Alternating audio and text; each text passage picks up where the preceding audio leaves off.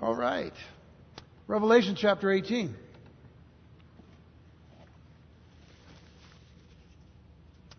Revelation chapter 18. We began this chapter last week. Pretty much just an introduction to the chapter. It's really a continuing thought from chapter 17. That being, of course, that God is now judging or will be judging from John's perspective, the apostle, as he's reading, as he's seeing the revelation of Jesus Christ in the last days. He's looking ahead. He's being given that opportunity to see ahead in the future what is taking place. Well, he sees this mystery, Babylon the Great, the mother of harlots and of the abominations of the earth, finally being judged. And we spent a lot of time in chapter 17, so we wouldn't have to spend that much time in chapter 18, and we won't. And not as much time as the other. But it was important last week to look at the first couple of verses down through verse 3, and I'll explain what we looked at in just a moment. But let's read again, if you will, from verse 1 of chapter 18. Are you all hearing me okay? Any problems anywhere? No? Everything's okay? Good. All right. Revelation 18 verse 1. After these things, I saw another angel coming down from heaven, having great authority, and the earth was illuminated with his glory. After these things, it means that there was a second part to the judgment, because there's a second part to the mystery Babylon. Chapter 17 focused its attention pretty much on the aspect of its religious origins. And Babylon certainly is a religious system of worship, but not of the true God. And then as we get into chapter 18, there's another aspect to mystery Babylon, and that is, of course, that which contains everything else, political, commercial, and otherwise. So this is now the fullness of the judgment that God is bringing upon this particular system that is completely anti-Christ, that is completely anti-Israel, that is completely anti-God, as it were. Everything that is opposed to what we believe in Christ and what He's done, there is this complete counterfeit in the sense of religion and in just everyday situations and things. So after these things I saw that angel coming, and then the earth was illuminated with his glory, and he cried mightily with a loud voice, saying, Babylon the great is fallen. There's that dual issue. Not only is Babylon a duality, but so is the judgment that comes upon it, and has become a dwelling place of demons, a prison for every foul spirit, and a cage for every unclean and hated bird. We covered that pretty clearly last week. And then in verse 3 it says, For all the nations have drunk of the wine of her wrath of her fornication, or of the wrath of her fornication. The kings of the earth have committed fornication with her. And of course this is spiritual fornication, spiritual adultery as it were. And the merchants of the earth have become rich through the abundance of her luxury. We're going to spend a little bit more time on that verse as we go into the the next few verses up to verse 8 tonight. And I heard another voice from heaven saying, Come out of her, my people, lest you share in her sins, and lest you receive of her plagues.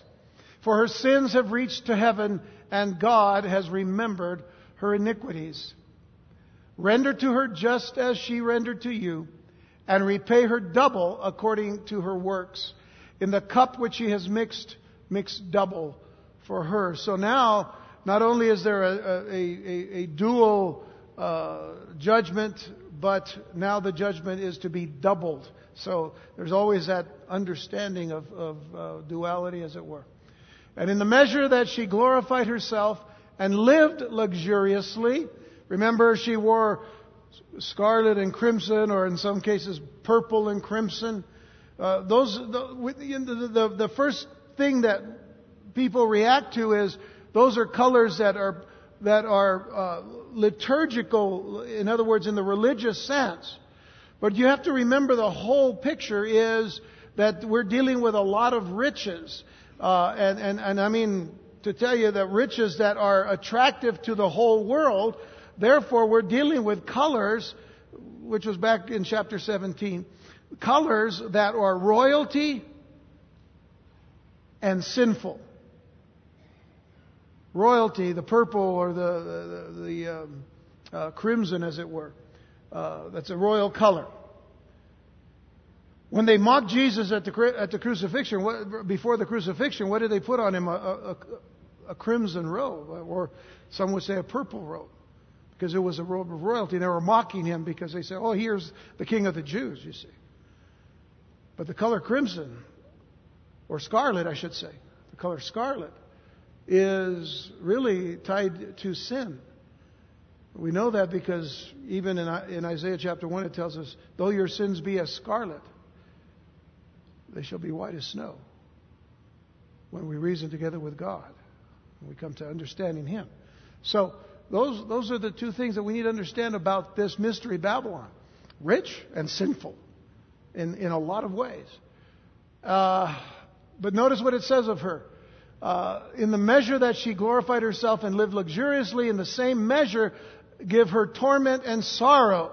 For she says in her heart, I sit as queen and am no widow and will not see sorrow. And therefore her plagues will come in one day, death and mourning and famine. And she will be utterly burned with fire, for strong is the Lord God who judges her. Now, in the last couple of weeks, we've been dealing with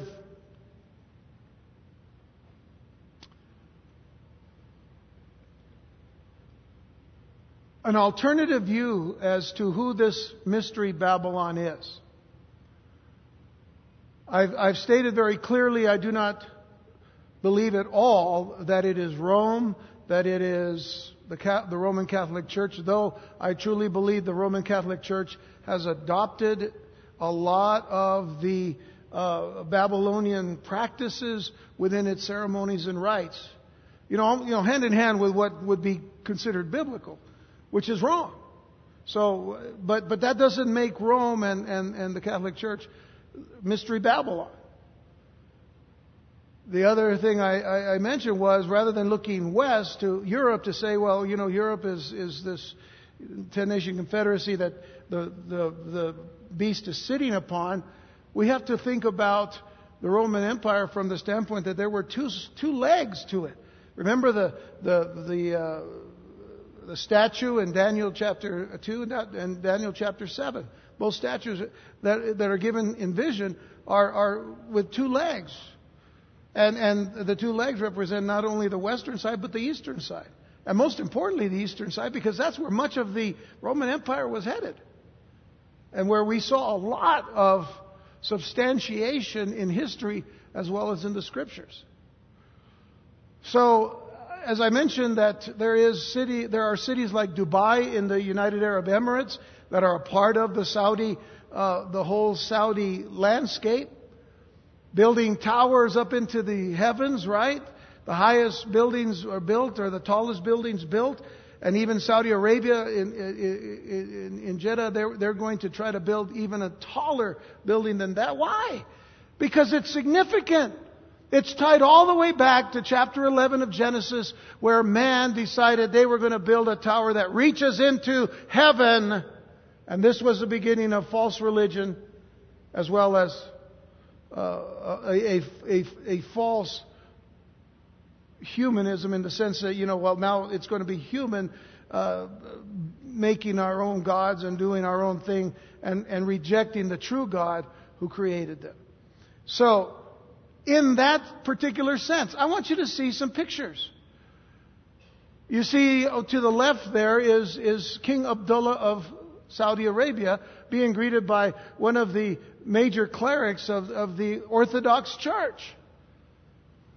And interesting, isn't it? Both are considered world leaders. Religious on one side or one end, and religious and commercial on the other. Oh, and then there's, of course, I believe he's the president of France. There next to Abdullah again. And then, of course, somebody we all know with a big smile. I don't know what he's so happy about, but there he is, shaking hands with him. Oh, don't forget that the previous president also did the same thing. All right? Very important to note. He's kind of happy, not as happy as President Obama because we see him again. But probably happier now because somebody gave him a present to wear around his neck. I don't know what that is, but here he is with Abdullah again. And then, they're holding hands. I don't want to stay on that one too long. But he's holding hands with him too. And you know who that is? That's the previous president of Iran, Ahmadinejad, who actually stood at the pulpit of the United Nations. And by the way, that's what I'm calling it, the pulpit of the United Nations. And he declared the coming of the Islamic Mahdi to all. Where he's allowed to do that, no one else can go up and talk about their religion. Isn't that interesting? But there he is. By the way, they're not friends. They're not friends. One is Sunni, the other Shia. Well, actually, King Abdullah is Wahhabi. I mean, that's even worse in a sense. But the point being, they're not enemies. As a matter of fact, from Ahmadinejad's standpoint, he'd like to get rid of these rich guys. As a matter of fact, we've already touched upon that in chapter 17, where it tells us that the beast that she's riding, which the harlot is riding, is going to kill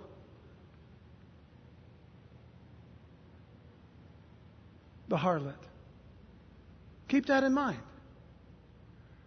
Here's someone else you all know, Mrs. Clinton. Why am I doing this? Why are we looking at these pictures? Because what we've been reading in chapter 17 and 18 is that the kings of the earth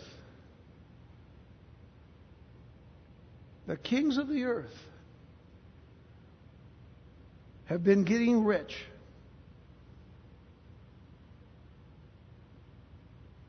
from Mystery Babylon.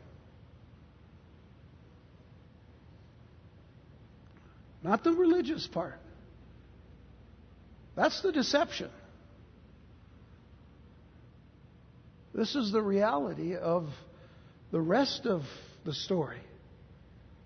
The political, the commercial, the material. It's all here. When we ended our study last time, we focused our attention upon the two covenants that were mentioned by the Apostle Paul in Galatians chapter 4. And I asked you the question, do you think that maybe we've missed something in looking at Galatians chapter 4, where he is describing the difference between the bondwoman and the free woman, Hagar and Sarah, and the sons that were born to them each, and not include that in some kind of a prophetic sense? And I think that when we looked at it, we saw very clearly some prophetic connection. I want to read it to you again and begin from where we left off last time and begin here once again. Galatians 4:22, for it is written that Abraham had two sons, the one by a bondwoman, the other by a free woman. But he who was of the bondwoman was born according to the flesh, and he of the free woman through promise. In other words, the bondwoman, being Hagar, gave birth to Ishmael, who was born according to the flesh. He was not the son of promise, but the free woman, being Sarah, gave birth through promise to Isaac, the son of promise. And then it says, which things are symbolic. Now, he takes this and breaks it down for us symbolically, for these are the two covenants. The one from Mount Sinai, which gives birth to bondage, which is Hagar. And I want you to, if you will, underline or keep or write the word Sinai here. It's very important to our understanding of the rest of this study tonight. And then in verse 25 it says, for this Hagar is Mount Sinai in Arabia. In Arabia, not Egypt. Another significant point. And corresponds to Jerusalem, which now is and is in bondage with her children. Let's disregard the last part of that verse just for a moment because it corresponds to Jerusalem. What we did a few weeks ago was make a comparison contrast between the city called Babylon and the city called Jerusalem. Especially the New Jerusalem, because one is holy and the other is not. The other is sinful. That's the contrast. You see, we're going to see Antichrist is the contrast to Jesus Christ. There are all of these counterfeits that are existing now that are going to be judged and destroyed when Christ comes. But then it says, but the Jerusalem above is free, which is the mother of us all. Now, what's the connection? The connection is that the contrast to Jerusalem being the mother of us who believe by faith, the mother of us all, believers, the contrast is the city called Mystery Babylon the Great, the mother of harlots, the mother of harlots. There's the contrast. Now, it is very clear that there is a tremendous difference between a belief system that focuses its attention upon its adherents being set free from the bondage of sin, death, self, and hell. Which belief system is that? That is the belief that we are in, which is what? We believe in one God, in three persons. We believe in Jesus Christ, who is our Savior and our Redeemer. We believe that there is a person called the Holy Spirit, and He's called God, but there is only one God. And what Jesus Christ did on the cross 2,000 years ago has set us free from the bondage of sin and death. So, making this very clear, then there is a big difference between this belief system that we are in and the belief system that states of itself that it is a religion of bondage. What does the word Islam itself mean? Submission. But not submission to freedom, but submission to bondage. One has as its capital a heavenly city, as we've just read. A heavenly city which is Jerusalem, the New Jerusalem. While the other has as its capital the barren wilderness and desert of Arabia, which is, as we are looking at and have been looking at, and I'm making that suggestion that we consider this, that it is the Mystery Babylon. So how do we know this, and what could be the connection to Islam? Well, I want you to consider, if you will, that word Sinai. I ask you to look at Sinai. And there's a phrase that we're given way back in the book of Exodus, chapter 16. And I'm going to read that here to you in just a minute. But the phrase is the wilderness of sin. S-I-N. Don't look at that wilderness of sin as being something that's connected to sinfulness, okay? It's another word. The wilderness of sin. Let's look at it. Exodus 16 verse 1. And it's a long verse, so it's 2 slides here. But Exodus 16 verse 1 says, and they journeyed, this is the children of Israel who are now going through the wilderness. They journeyed from Elim, and all the congregation of the children of Israel came to the wilderness of sin. The wilderness of sin. Which is, by the way, in a portion of the Sinai Peninsula. If you look at it like a diamond that's upside down diamond, the point being at the bottom, the wilderness of sin is right at the very bottom of that peninsula. Now, again, they journeyed from Elim. All the congregation of the children of Israel came to the wilderness of sin, which is between Elim and Sinai, on the 15th day of the second month after they departed from the land of Egypt. Now, here's the important connection. The terms Sinai and sin, S-I-N in both words, Sinai and sin, as used in the text here in Exodus 16 verse 1, comes from a Semitic word that is translated for the moon deity Sin. As a matter of fact, sin, the word sin there is the name of the moon deity that was widely worshipped in pre-Islamic Arabia, Canaan, the area of Canaan that includes Israel today and parts of Syria and Lebanon and so on. But also Mesopotamia. So what we're really saying is that the moon god was worshipped way back then throughout what we know as the Middle East. Mostly by nomadic tribes, but even by larger nations. And I'll get to that in just a second, because you see, the wilderness of sin then is clearly the desert, which is wilderness, the desert of the moon god. The desert of the moon god. In fact, the last king of Babylon, you may not know him by this name, but his name was Nabonidus. Nabonidus. Nabonidus. And he lived from 555 to 539 BC. And I'll explain who he is in just a moment. But this Nabonidus built Taima, Arabia. Taima, Arabia, which is in Arabia itself, to be the center of moon god worship. Here was a Babylonian king that actually embraced the moon god and worshiped the moon god above all of the Babylonian gods.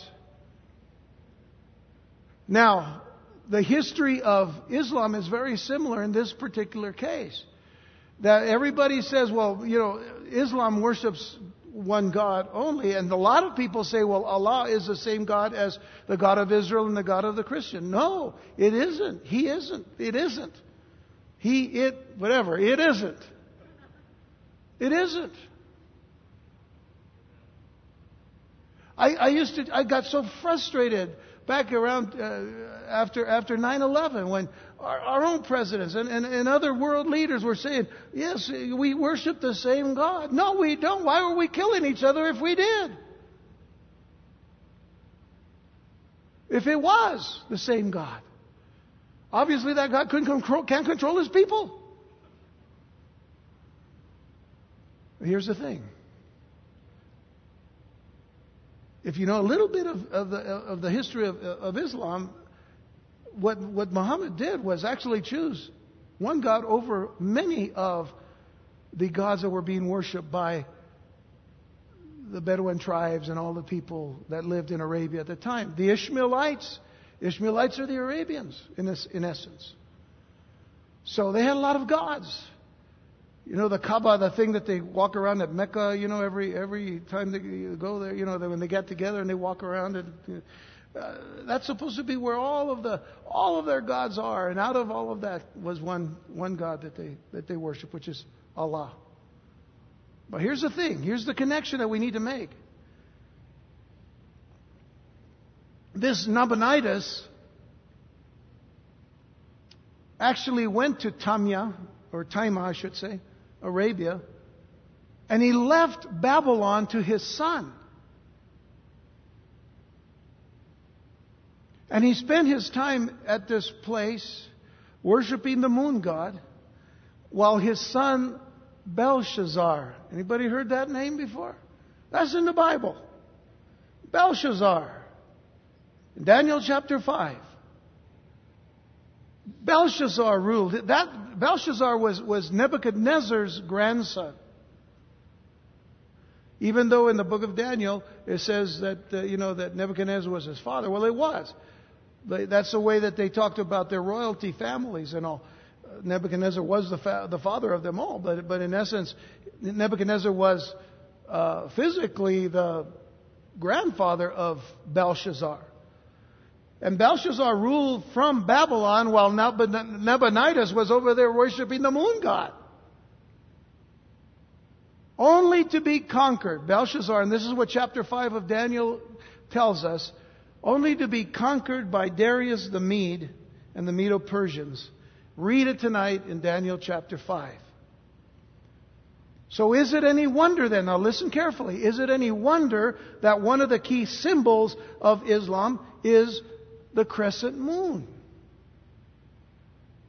Anywhere that they went, if when you go to Israel, which I hope you will go with us in January, when we talk about the old city and the ancient city, when the Muslims took control of the city, rather than have any other thing on the walls, the one thing that they put above everything else was a crescent moon. Because in fact, they still are worshiping the moon god. Now here's the interesting thing about all of that. This moon worship actually goes back a lot further than Daniel chapter 5. You want to know where it goes back? It goes all the way back. And probably before, I wouldn't doubt that it goes all the way back to Genesis 11. But where we can see a connection to the moon is in Judges chapter 8. So I'd like for you to turn there in just a moment. You can turn there now if you want. But in the time of Gideon, everybody has heard of Gideon, right? Gideon and his defeating of the Midianites, Amalekites, and Ishmaelites, the Arabians. Again, keep this in mind.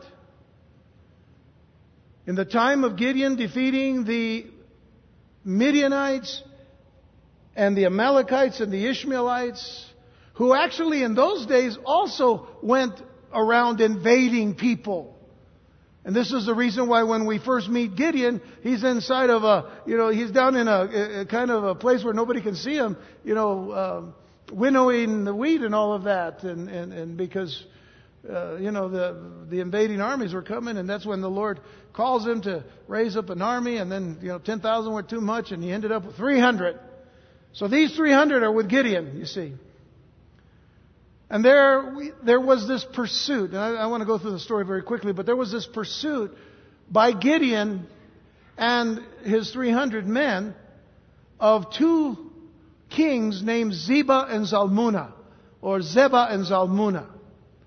Zebah and Zalmunna were kings of Midian. And in capturing them and slaying them, this is what we're told. Just to take you to this one verse, Judges 8 verse 21. It says, so Zebah and Zalmunna said, rise yourself and kill us. Because Gideon had told his son to go and kill them, but the son didn't want to do it. He was kind of feeling kind of young and all that kind of stuff. So Zebah and Zalmunna said, rise yourself and kill us, for as a man is, so is his strength. So they're kind of, embarrassing him there, I guess.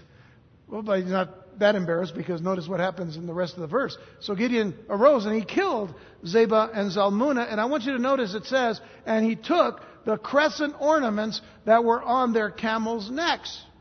He took the crescent ornaments that were on the camels' necks. Crescent ornaments. And there's a very important word that we deal with in the word crescent there. If you have King James, you don't see the word crescent, but it's in the word ornaments. The combination. Same thing in the New King James or the King James.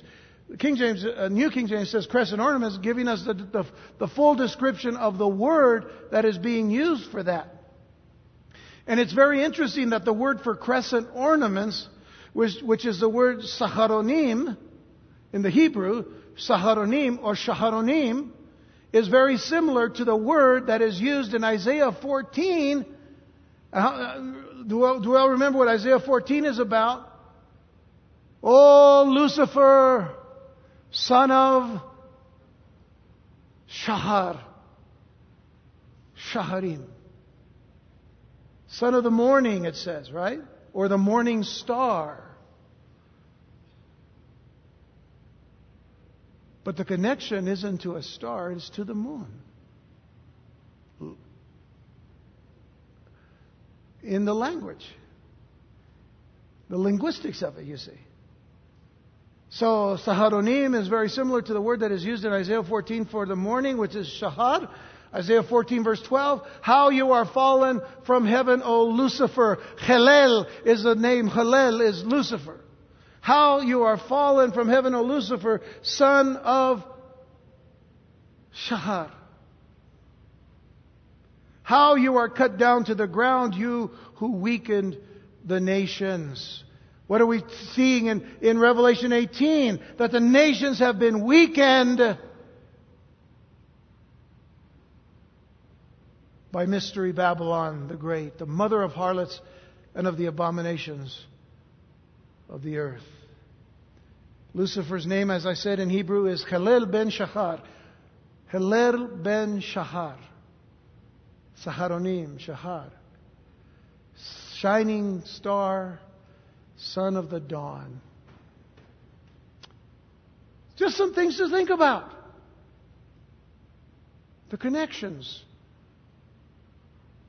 are impressive, I think.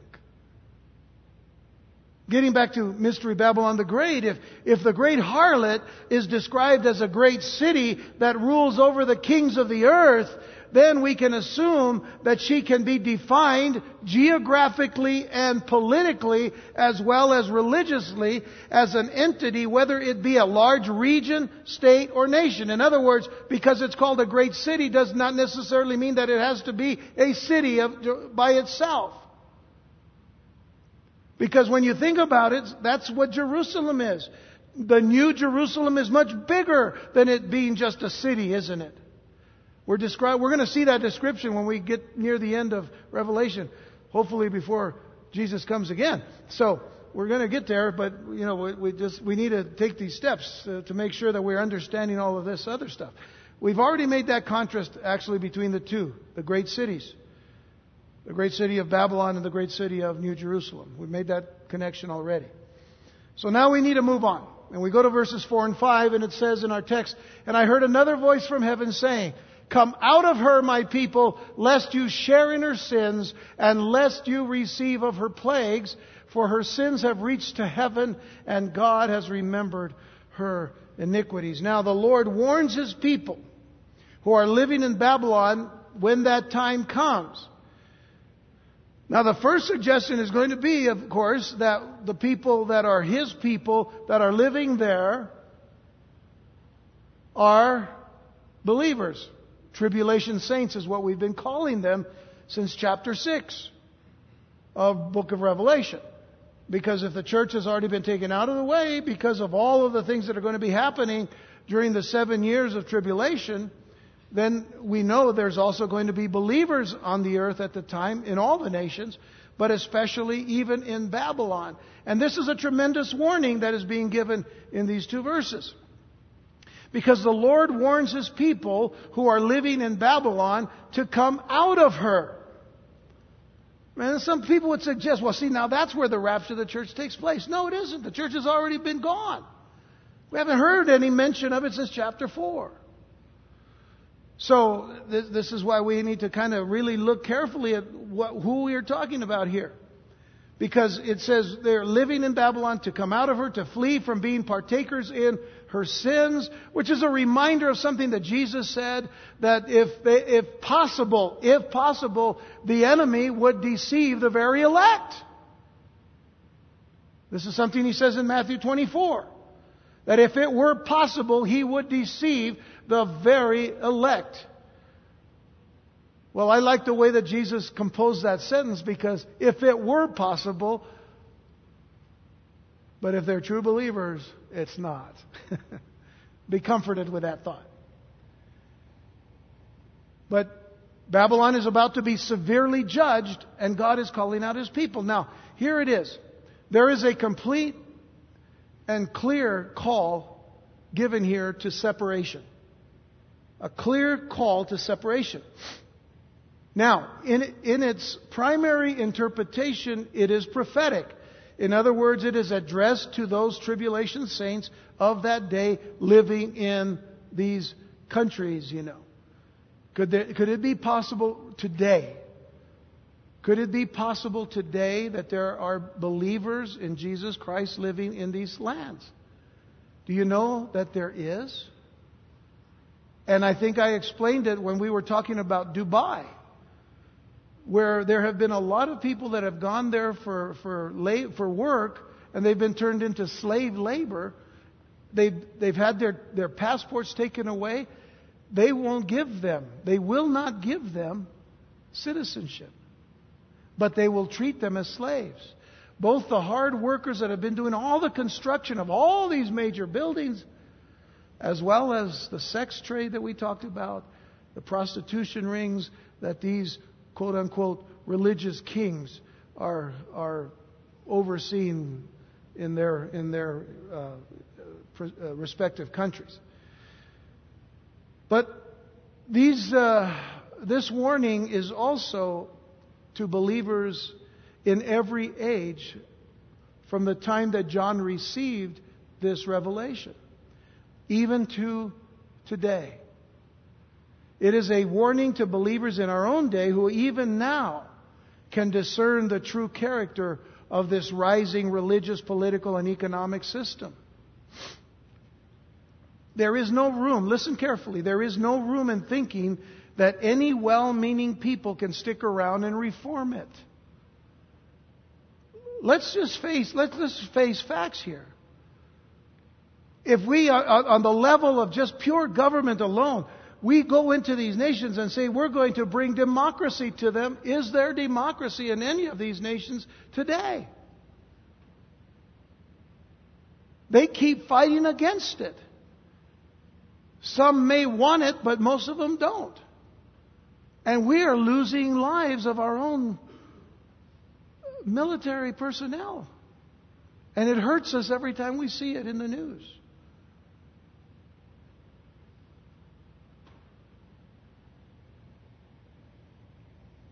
There is no room in thinking that any well-meaning person can stick around and reform them religiously, or politically, or economically, for that matter.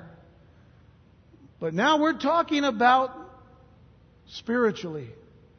The call to separation has come to the people of God in every age. In every age. Think about the call to Abraham. Abraham, I'm calling you out from those people that you live amongst who are all worshiping other gods. Probably the moon god there, because Mesopotamia, they worship the moon god. And God called Abraham out of there. God called Lot out of Sodom and Gomorrah. Get out of there. God called Moses out of Egypt.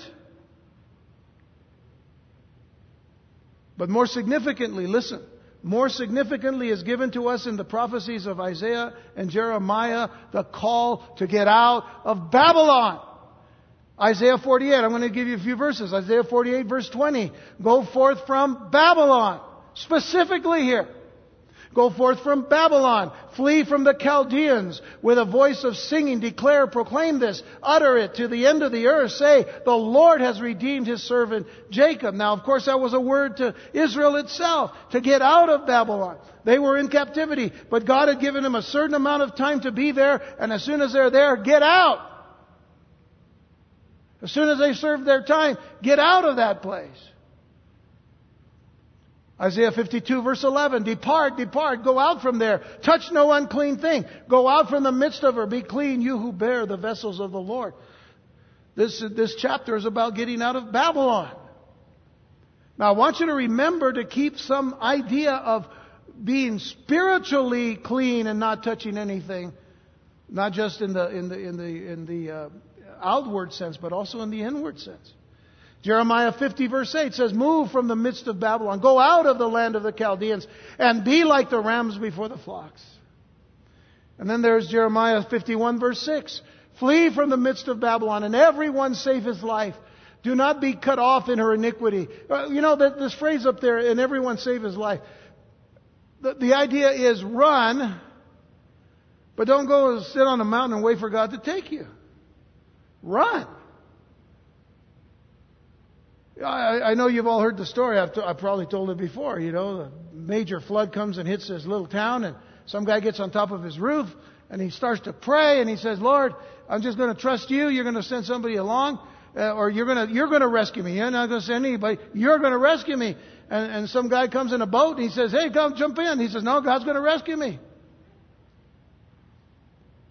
A helicopter comes later, and the water's even up higher, and then the helicopter says, come on, get on. He says, no, God's going to rescue me. Eventually he gets, he drowns.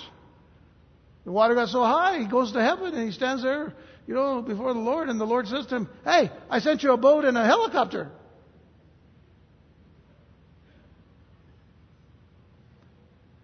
So listen, flee from the midst of Babylon and everyone save his life. Go, run. Even Jesus talks about that, telling the Jews they need to flee from Jerusalem. Because at that time, that's of course he's speaking of what we've already covered in the 7 years of tribulation. Where are we? And everyone save his life. Do not be cut off in her iniquity, for this is the time of the Lord's vengeance. He shall recompense her. So, man, don't be caught doing what they're doing in Babylon, in other words. Jeremiah 51 verse 45, "My people go out of the midst of her, and let everyone deliver himself from the fierce anger of the Lord." Now, from a daily spiritual perspective, this is talking about a nation, fleeing from Babylon. And again, when we say there's a near fulfillment, there's going to be a far fulfillment as well. That's why here in Revelation 18 it says, "There's the cry, come out of her, my people," which is just a repeat, an echo, you see, of this very cry that's being given in all these prophecies. But from a daily spiritual perspective for us today, folks, as we're waiting the return of Jesus Christ, for us, we are exhorted actually in a like manner. We're exhorted in a like manner. Look at 2 Corinthians 6 verse 14. "Do not be unequally yoked together with unbelievers." Now that means to be spiritually, physically, in any way, shape, or form connected to an unbeliever, as if to say, we all have unbelieving relatives. We also have unbelieving friends. It doesn't tell us. This is not saying you can't talk to them or anything like that. But you don't share the same kind of life. You don't share the same kind of goals. Your goal is to look to the coming of Jesus. They're just looking for the next day, what life has to offer to them. But nonetheless, we don't embrace what they embrace. And we're supposed to stay from that. That is why the children of Israel were told, listen, do not intermarry with these other nations. Do not. They did it. Well, it was painful to see what happened when we disobey the Lord. You know what people will say today? "Well, that's being racist." They just don't understand what God is doing. It's not racist. Because what happened?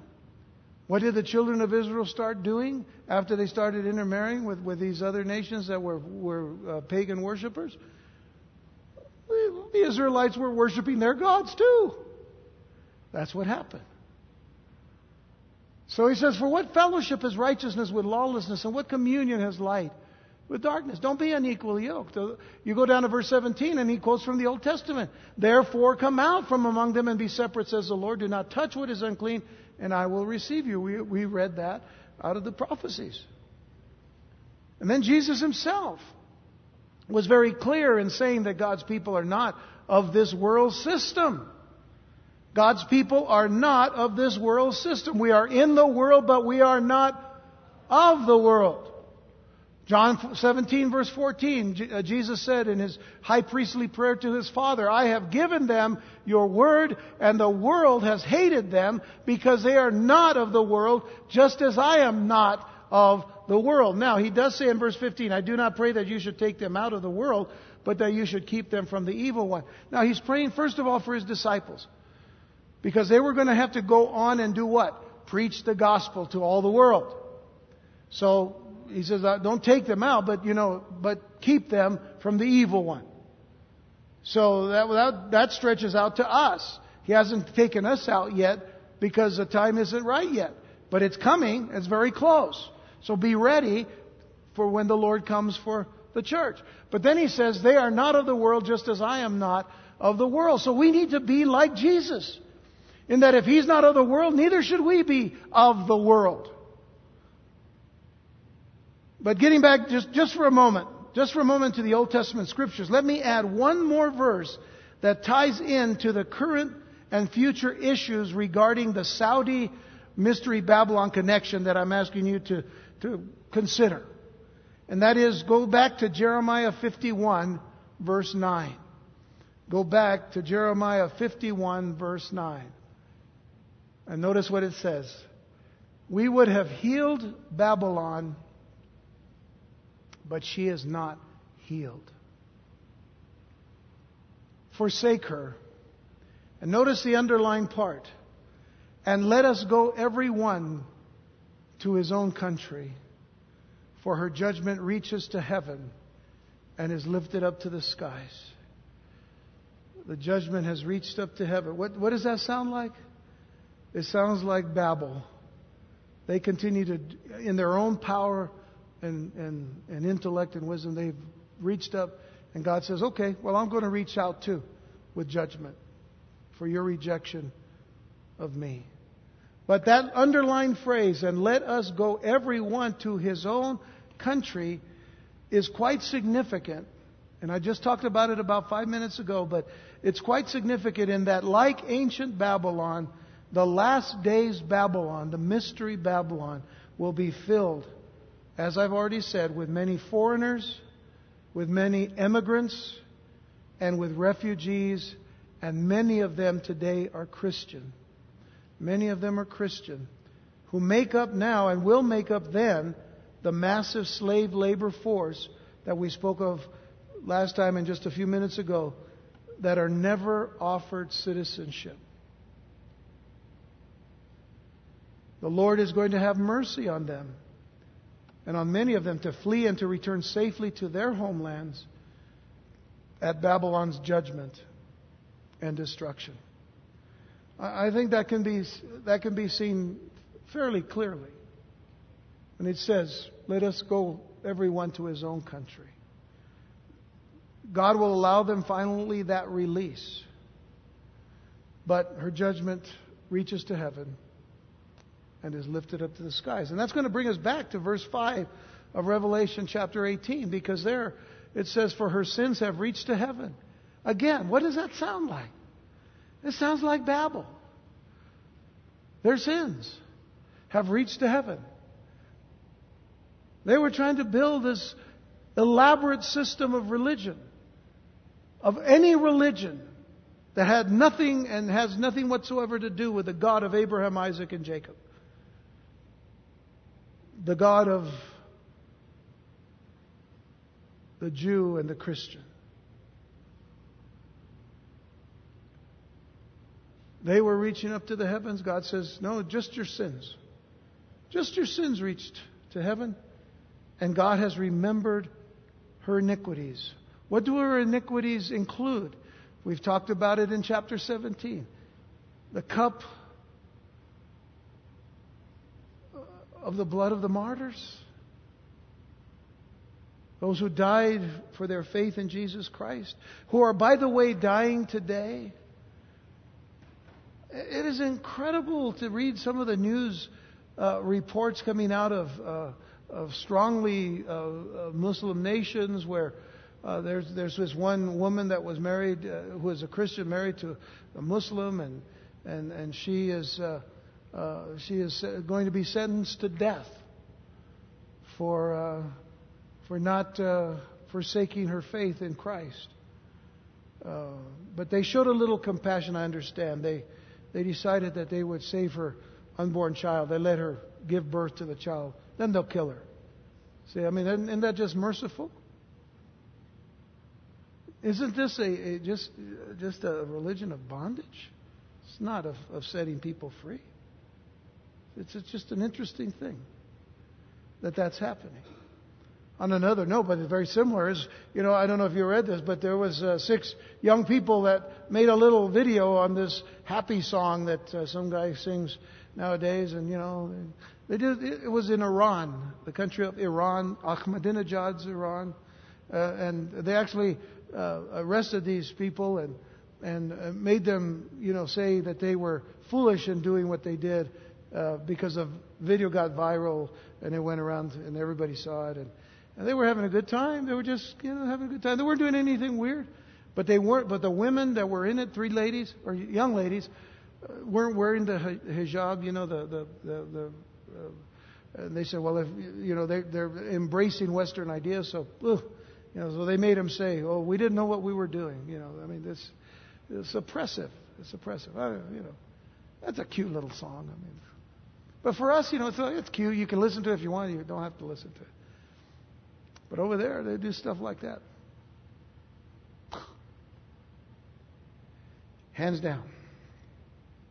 So, just as they built that tower in the plains of Shinar and exalted themselves in wanting to reach to heaven on their own power and their own pride and their own intellect, the sins of Mystery Babylon the Great, the mother of harlots, and the abominations of the earth will reach heaven and come to the attention of a righteous God. And the cup of her sins is now full, and the Lord will repay to her what she has done to others. She will indeed reap what she has sown. But even as this judgment is about to fall, she still boasted. She still boasted about her wealth. And I say in a past tense, but in reality, this is what's going to happen. She's boasted about her wealth. She's boasted about her security. She's boasted about her luxurious lifestyle. Just as Belshazzar felt secure in his kingdom as the Medo-Persian army was just outside the door. And that's what we see in Revelation 18, verses 6 through 8, the last part of our text for tonight. Render to her just as she rendered to you, and repay her double according to her works. Whenever anything was taken in the law, you know, in the law given to Moses, if anything was taken, then it had to be paid back double. That goes back all the way back to the law. So render to her just as she rendered to you, and repay her double according to her works. In the cup which she has mixed double for her. In the measure that she has glorified herself and lived luxuriously, in the same measure give her torment and sorrow. For she says in her heart, I will sit as queen, and am no widow, and will not see sorrow. In other words, that's the pride. That's the pride of this mystery Babylon. That's the boasting. And therefore her plagues will come in one day. In other words, it's not... It's a short amount of time, really. But it could be one day. And if it is, it's a tremendous judgment, because death and mourning and famine will happen. And she will be utterly burned with fire, for strong is the Lord God who judges her. Isaiah 47, and we're going to close with this here. But Isaiah 47 gives us an insight into the fall of ancient Babylon that parallels the fall of mystery Babylon. So I want you to turn to Isaiah 47, verses 7 through 11. And it says, And you said, I shall be a lady forever. Here again is the connection to the boasting that we just saw in Revelation 18. I shall be a lady forever, so that you did not take these things to heart, nor remember the latter end of them. In other words, you're boasting without remembering that I have already actually sent warning for judgment, in essence. Therefore, hear this now, you who are given to pleasures, who dwell securely, who say in your heart, I am, and there is no one else besides me. What kind of boast is that? Think about it. I am, what are those words? What do they mean? When we hear the word I am, what is it? The name of God. Exodus chapter 3. Moses asked God, he said, when I go to Pharaoh, what name should I give him that of the God who is requiring me to go? And God answered and he said, I am that I am. I am is sending you. So here they say, I am, there's no one else besides me. I shall not sit as a widow, nor shall I know the loss of children. Boasting, just continue boasting. But these two things shall come to you in a moment, in one day. Notice again the connection. One day, the loss of children and widowhood. They shall come upon you in their fullness because of the multitude of your sorceries, for the great abundance of your enchantments. For you have trusted in your wickedness. You have said, no one sees me. Your wisdom and your knowledge have warped you. And you have said in your heart, I am and there is no one else. besides me. The second repetition is to say, I'm getting you for this. You're not God, I am. And therefore evil shall come upon you. You shall not know from where it arises. And trouble shall fall upon you. You will not be able to put it off. And desolation shall come upon you suddenly, which you shall not know. And by the way, there's one more verse, verse 15. Thus shall they be to you with whom you have labored, your merchants from your youth. They shall wander each one to his quarter. No one shall save you. In one day, destruction will befall this major financial empire of the world. But take notice of its boldness and its self-glorification in verse 10. I am, and there is no one else besides me. And yet, with all of its supposed strength and riches, nothing will be able to stop its fall, for it will be God who will judge her. And let's not become complacent in our own nation. We could still arise one morning to find out that the American dollar is not worth the paper it's printed on. We might be very close to that already. You used to buy a piece of gum for a penny. How many of you remember that? And then it went to 2 cents. Ah!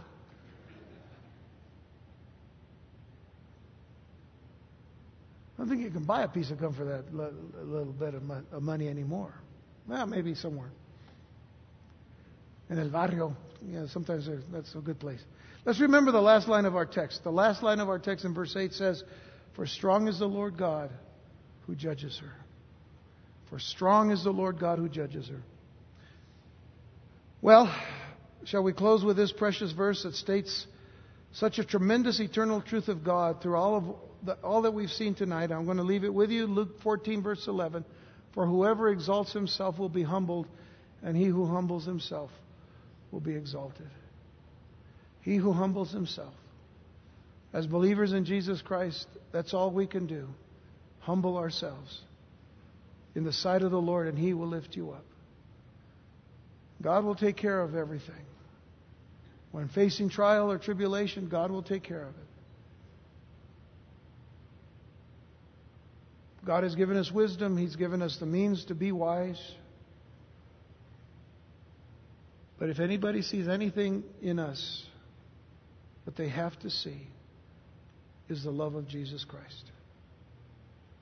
We cannot express the love of Christ without a humble heart, without a humble attitude. And we've talked a lot about world conditions and seen a lot of things, but it still comes down to this. People need the Lord. People need Jesus Christ. And I still to this day thank God for the one person that came and told me about Jesus. I mean, not just about who He is, but the fact that I could know Him and know Him for eternity.